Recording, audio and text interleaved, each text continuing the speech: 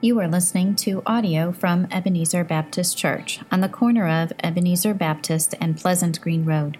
If you would like to learn more about our church, please go to ebcconnect.org. Now, here's our pastor with this week's sermon. That when we seem far away, God sends an invitation. I don't know about you, but when you get an invitation, then you sort of feel the need to respond to that invitation. It could be an invitation to a wedding, it could be an invitation to a birthday party or anything like that. And I just want to tell you this morning that as we go through this and start looking at a couple passages of Scripture this morning, that God is extending an invitation. Just tell you up front, the invitation is coming. And so, as God speaks to you, one of the things that we heard this past weekend at the men's retreat, at the end of each of them, Pastor Michael from Englewood Baptist would get up. He said, now we need to do something with this. And so that's kind of the feeling as we finish today is, what will you do with the invitation of God? What will you do with His invitation? Will you just kind of put it in the drawer, or will you receive the invitation and then do something with it? We're in the second week of a series getting us ready for an Awakening Weekend in April. And I want to make this statement. When we begin to love anything more than God, we are heading in the wrong direction. We begin to love anything more than God, we're heading in the wrong direction. So the only way that we can return to the center of His will and to be on track with God, to kind of have the same mindset for our lives, is through repentance. Repentance. And so when we talk about getting ready for an Awakening Weekend, we have to know what we're preparing for. And so here was the goal, and we talked about it last week. This whole series is preparation for God's work of revival within our church, and then not just our church family, but an awakening within our community. That we'd say, God, we want you to just kind of saturate this church with your presence, and us be regarded as listening to God and responding to God in such a way that it moves us and changes our hearts. But then, because of what God has done here, that He would change the community in which we live. We discovered last week that revival is from God and is for God. We also discussed the great need within our nation, our community, for God to intervene. And I would say that as much as we want God to intervene within our nation and our community, He's got to intervene within us. He starts with us. It starts with the church. And so if revival and spiritual awakening are going to happen, we first need to look at us and say, God, where are we lacking? Where are we not measuring up to where you want us to be? And essentially, we have to realize that He is our reference point. Because I can look at you and I can look at me, I can look at anybody in the room, and we can all look at each other and think, hey, we may be doing okay compared to that one. And if that one seems to be better, then we can find somebody else that's worse. We kind of do that, don't we? That's the easy way to say, I'm doing okay as a Christian. I'm doing okay as a believer, is to look at those around us and compare. But when God is our standard, when He's our reference point, then some of that changes. I know that when I was building some stuff at home, that measuring spot is always had to figure out where was the starting point. And it was always the reference point, so I go back to it, and we have to go back to that. And you remember that last week we began to look at Nehemiah chapter 1, and we said as Nehemiah's platform or Nehemiah's stage was kind of our backdrop for us and what God wants to do in our lives. And we learned that of the plight of those in Jerusalem, and Nehemiah, being a cupbearer in a foreign land, was brought word that the gates were broken down, or they were burned up and the walls were broken, and it created some rubble, and it was just, the people were in a bad spot. They were in a bad way. And so Nehemiah wept and mourned over the condition. And he essentially just turned to God and said, God, I need you to intervene, and I'm coming before you just confessing my own sin, but also the sin of my fathers who had departed from God's way and had gone a different direction. They basically said that although the reference point may be here, I'm moving the reference point to over here because this comparison's much better for me. And in so doing, they walked away from the God that was securing the nation. And God allowed them to go into exile. See, Nehemiah's testimony is how God was not just working in the life of a nation, but He was working in him personally. And so what I want to do is just take a couple of moments, and some of the guys remember this from last year when we went to the men's retreat or the men's conference. I asked for some guys to share a little bit about what God told them or spoke to them or did in their lives while they're at the weekend. And so I want to do that for just a couple of minutes this morning. So as we learned, is essentially a weekend of a call to action for guys to step up, to have a testimony. And when we listen to testimonies like that, it's not that a bunch of guys got together and could rally around a particular thing for guys. It was about a bunch of guys getting together saying, we're going to listen to God. We want to hear what He has to say. We want to do what He says to do. And so if you would, turn to Isaiah chapter 6. It's one of my favorite passages. It has a lot of different meanings for me. It's a very familiar passage for a lot of reasons. I preached this in a church where the battery on the clock was going dead and we were live on the radio, and I think I read it about 15 times. I'll tell you that story at some other time. But Isaiah chapter 6, starting at verse 1. Now Isaiah's experience here in this passage is in the year that King Uzziah died. Uzziah reigned 52 years. He was a pretty good king overall, had some issues. Once he felt comfortable in his position as leader, had some issues and stepped into some places he did not need to step.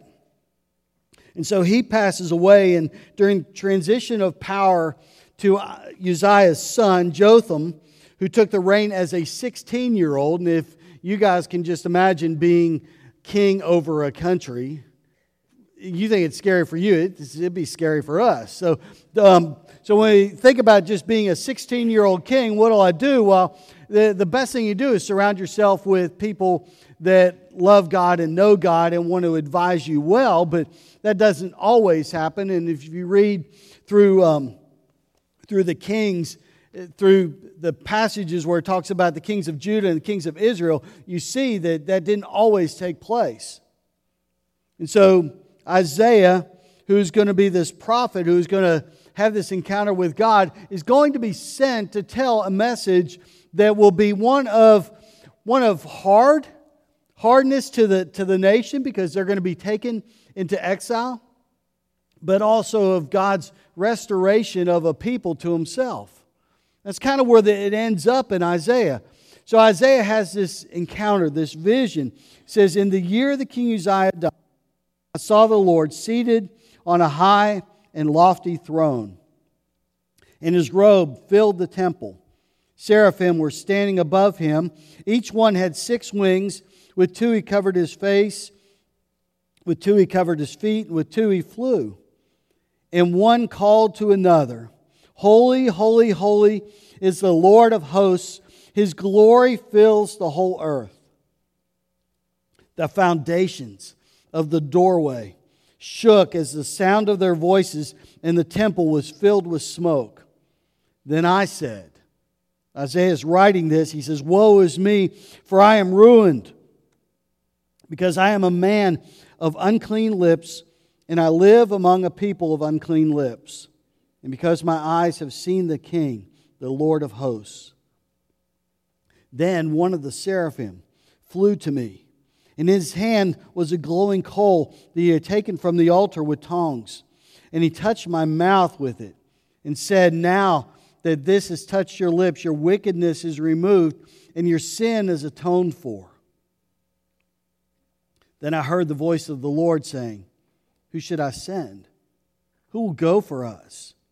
And I said, "Here I am. Send me." So it kind of goes along with what we just heard, that we are called to action. But the first part of this is this whole encounter with a holy God. And so we're going to talk about that for a minute as we kind of get ready to look at a passage out of Revelation chapter 2. And so would you pray with me as we move forward? God, we come before you. And we intellectually know that you are holy. You are righteous. And Father, when we let that sink into our hearts, to realize how awesome you are, how big you are, we realize that we can echo Isaiah's words and just say, "I am ruined. When I look at your holiness, I'm not worth much." And when we look at the whole of Scripture, and even Isaiah's testimony, and we could have that sense that we are so lacking, and at the same time, you bring restoration to our lives and grace to our lives and mercy to us through the blood of Christ and the cross of Calvary. You bring hope to us through the empty tomb. And so, Father, as we consider who you are and who we are and what we need to do as an action out of you calling us to follow you, Father, help us to have ears to hear and a heart that is soft. And so, God, work in our lives and teach us. We pray in Jesus' name. Amen. So Isaiah has this encounter. It's an overwhelming encounter. It's one of those encounters where if you and I were like Isaiah and we had this encounter, we would look at it and just be overwhelmed with just the presence of God. And so the first thing I want us to understand in this is just God's presence. That His presence filled the space. I mean, just look at it. I mean, it's just incredible. The robe, the train of His robe filled the room. And the room filled with smoke. Man, I don't know about you, but I would just, if I were in that case, I would just kind of want to stand back and go, I just can't take all this in. And I'm trying to imagine being Isaiah at this point, trying to take in all that is in front of me. I don't know if you've ever been like standing on a beach or out in a field or something like that and just looking out and seeing God's handiwork in the sky like a sunset. And looking at it and it just being so massive and so big that you just can't take it all in. You can look this way and you see something and you look this way, but you can't get it all into one frame. And I think it was just kind of like that. Isaiah's in this spot and he can't bring all of this understanding of who God is into one frame of reference at that point. It just kind of blows him away. And then just the train of that robe filling the place was just this picture of majesty and royalty before Isaiah. And he realized that not just his presence, but God's perfection. That he was holy. And he says, I am ruined. And that word means to be utterly destroyed or cease to exist. Unable to stand in any sense of worthiness. And really, when we stand before a holy God, there is no sense of worthiness that we should have on our own, is there? All our worthiness comes because of what Christ has done for us. So Isaiah is in that spot. And look at Isaiah's response to that, his posture. Both physically and spiritually, it's, I'm ruined, I'm done for. And then the coal comes to touch on his lips, that hot coal. And he's declared clean and restored. And out of that is this idea of not just restoration, but commissioning forward. See, we could do all this stuff this morning and talk about responding to God in this room, but if it doesn't transfer into some kind of commission that goes beyond the walls of this church, then we've just become a holy huddle. We've got to be commissioned, and we must be commissioned to move beyond the walls of this church to impact the community around us. And so there's two principles related to just this approaching God that we have to understand. Two principles for us. That God, first of all, is approachable. We can go to this God and say, God, we come before you. We come ruined as Isaiah was, but restored because of the blood of Christ. So we understand God is approachable. God is also holy. And because of His holiness, there are demands. There are requirements.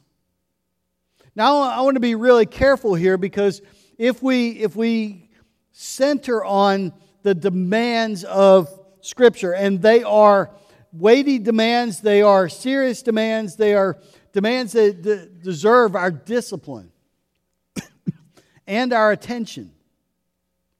But if we go so far as to make the demands the end, and don't consider who God is, then we've made it just a legal system of following a set of rules. And so we want to be really careful in here, understanding God is holy, and we have to respond to Him in holiness, be obedient to His Word, but not obedience because of trying to keep a set of rules so that we can measure up to who God is. No, we want to be obedient because of the love relationship we have with God.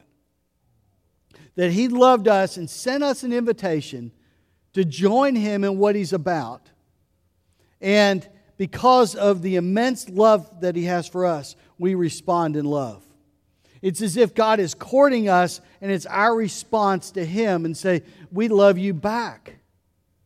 At some point we have to say we love Him back. And Isaiah gets to that point. Nehemiah gets to that point. The pattern. David gets to that point in Psalm 51. And so as we read this passage in Revelation, that's going to call us to do some things. There's some things that we must understand in this prescription for how to move forward in revival and spiritual awakening.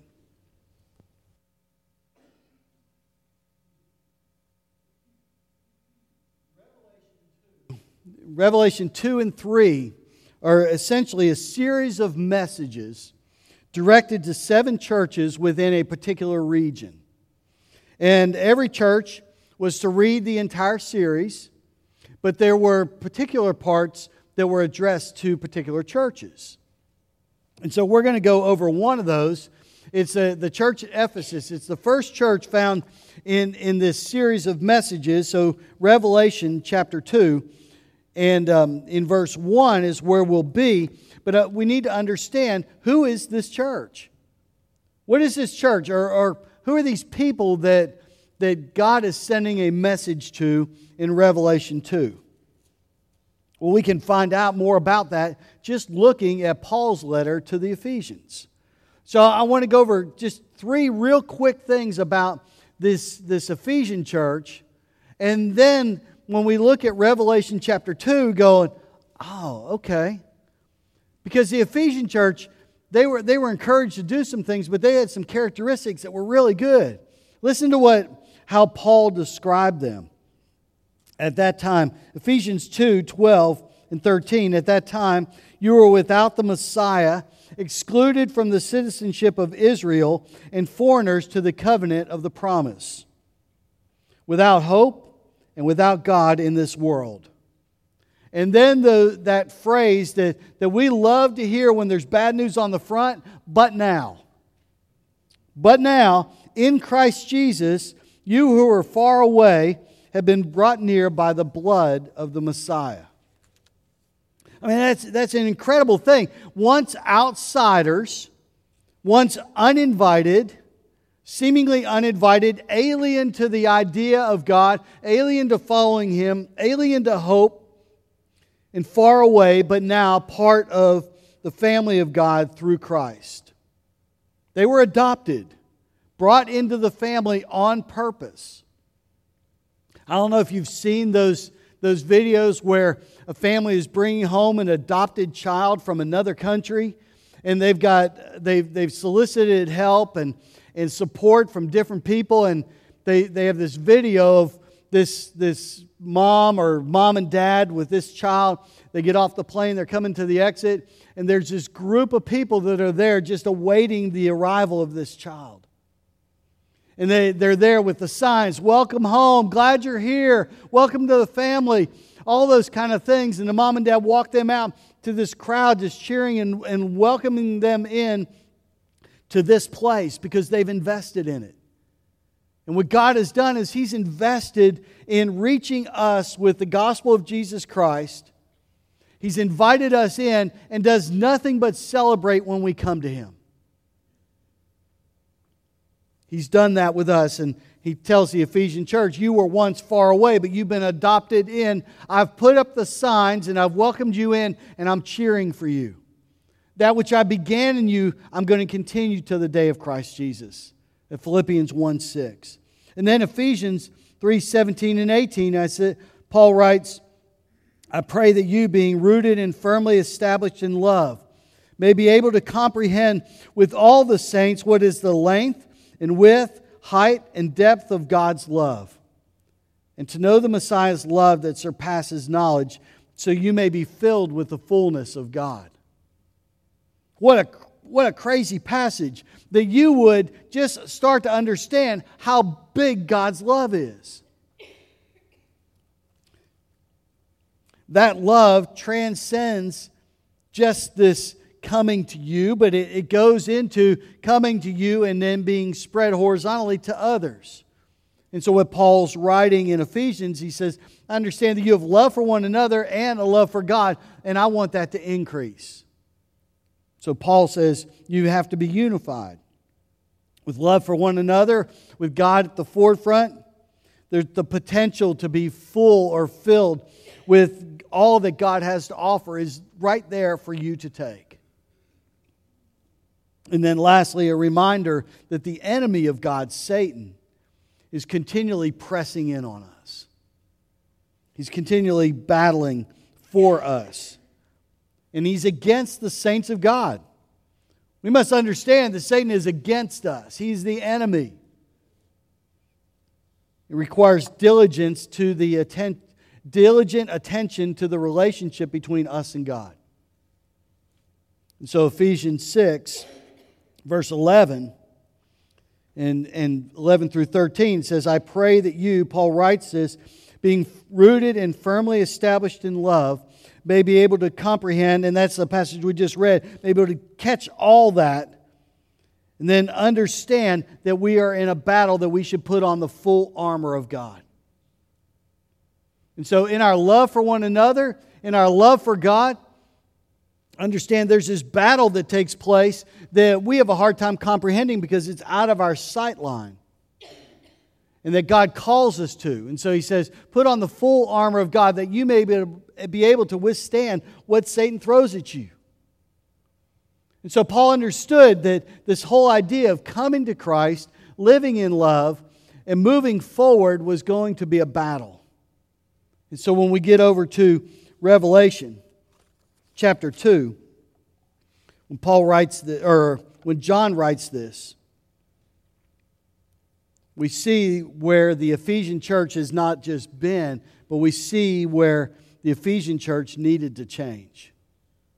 And so let's read that together. To the angel of the church in Ephesus write, the one who holds the 7 stars in his right hand and who walks among the 7 golden lampstands says, I know your works, your labor, and your endurance, and that you cannot tolerate evil. You have tested those who call themselves apostles and are not, and you have found them to be liars. You also possess endurance and have tolerated many things because of my name and have not grown weary. So far, so good, right?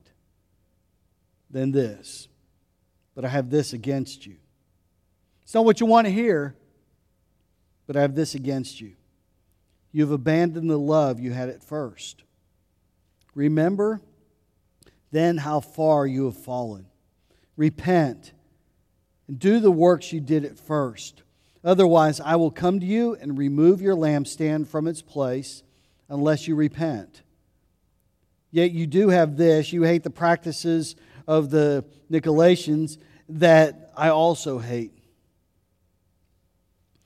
Anyone who has an ear should listen to what the Spirit says to the churches. I will give the victor the right to eat from the tree of life, which is in the paradise of God. When I look at that passage, there's a couple of things that just kind of stand out. And it's coming from an authoritative position. The one who holds the 7 stars in his right hand and who walks among the lampstands. It's this picture of Christ declaring a message to a church. And look what he says. It's all this good stuff. I know your works. So what he's referencing is, I know you're an active church. I know your labor. I know you're diligent. You're not lazy. I know your endurance, that you don't give up easily. I know you abhor evil. And essentially, this is the purest side of you. This is what I see. You hold things well. I know you are doctrinally sound. I know that you have endured persecution and have remained faithful. The culture really hasn't moved you much. And so I want to ask this question. How close is this description in Revelation chapter 2, a description of how you would attest to your relationship with God or this church's relationship to God? It says this is what's wrong. This is what he says. You've abandoned your first love. You've essentially bid farewell. You've disregarded. Love for the brethren and love for the Savior has grown cold. See, if we were to look at the Ephesian church, or when we look at our church, we could make these statements such as finances are okay, or attendance seems to be steady, the calendar seems full, looks full, people are friendly. But when we come down to this passage where he says, but this I have against you, we realize that we may have drifted away in the midst of doing church, like the Ephesian church. We may have drifted away from our first love. We may have drifted away from just that idea of being so connected to Him that we live and breathe Christ. Drifting is destructive. Drifting is destructive to the body of Christ, but it's also destructive to the individual. And when we start to replace what's on the inside with just this idea of keeping rules or keeping up, then we've missed the love part of it. The messenger gives this church the remedy in verse 5. Remember then how far you have fallen. Repent and do the works you did at first. Now I want us to kind of picture in our mind something. Just this megaphone. And the megaphone goes down from something really big. You know, you take a megaphone or a funnel and it funnels down to a small point. And we can make this about the church at the top of the megaphone and come down, but we have to realize that it's really about us as individuals, because revival starts, for us collectively as a whole, it starts with us as individuals. The we starts with I. If this church is going to be all that God's created it to be, then it starts with our response individually to God. And so, as we think about that whole idea of funneling, what is God telling us as individuals in this place? First thing is, repentance that leads to revival requires a change of mind. It requires a change of mind. We have to agree with God. We say, God, although, and I understand you hate sin, I need to hate sin like you hate sin. I need to be against it. And it's so easy for us to do this on the outside, but on the inside make those compromising decisions that says, I don't hate sin like you do on the inside, but I do on the outside. I can make my outsides look great. We have to come to an agreement with God. You remember how Jesus addressed this. He said the Scripture says, do not murder. And He says, but if you hate your brother, isn't that the same thing, right? What Jesus was going to was, you have this outside part, but He said, let's just really take a look at the inside. Let's consider that. Inner betrayal of God led them to a compromising position. And so we have to look at ourselves. And what the writer here, what John writes is that remember how far you have fallen, and what that idea of remembering can be for us.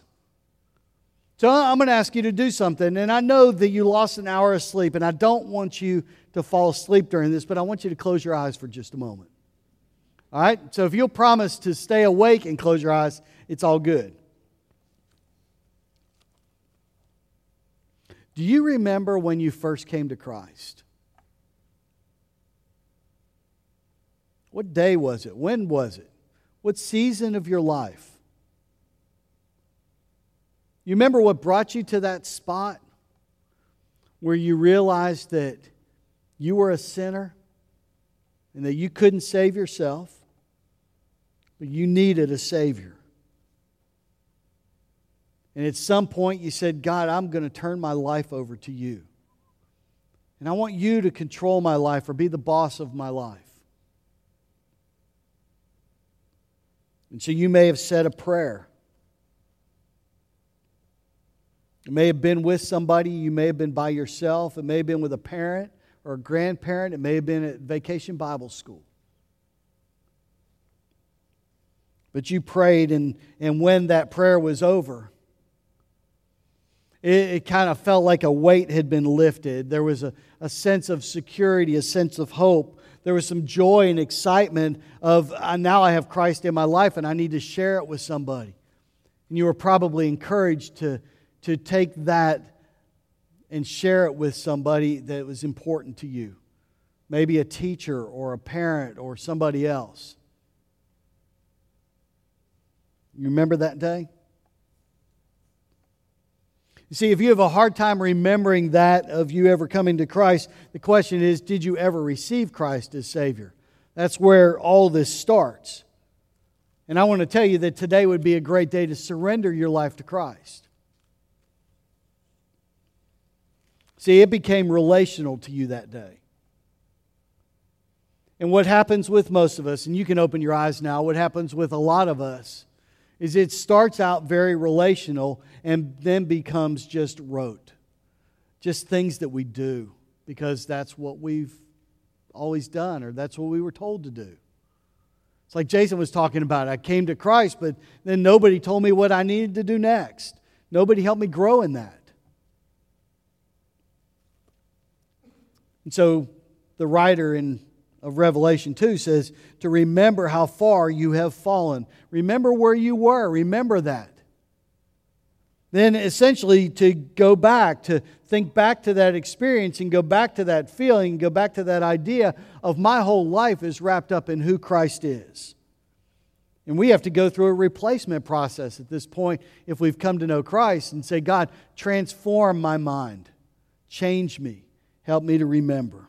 Second thing is repentance that leads to revival requires a change of direction. It's a 180-degree turn. And we were talking about it with this men's conference, just getting directions from GPS. Being told, turn around, make a U-turn. I've been in places where it told me to turn around, and I turned around, and I started going the other direction. It told me to make another U-turn.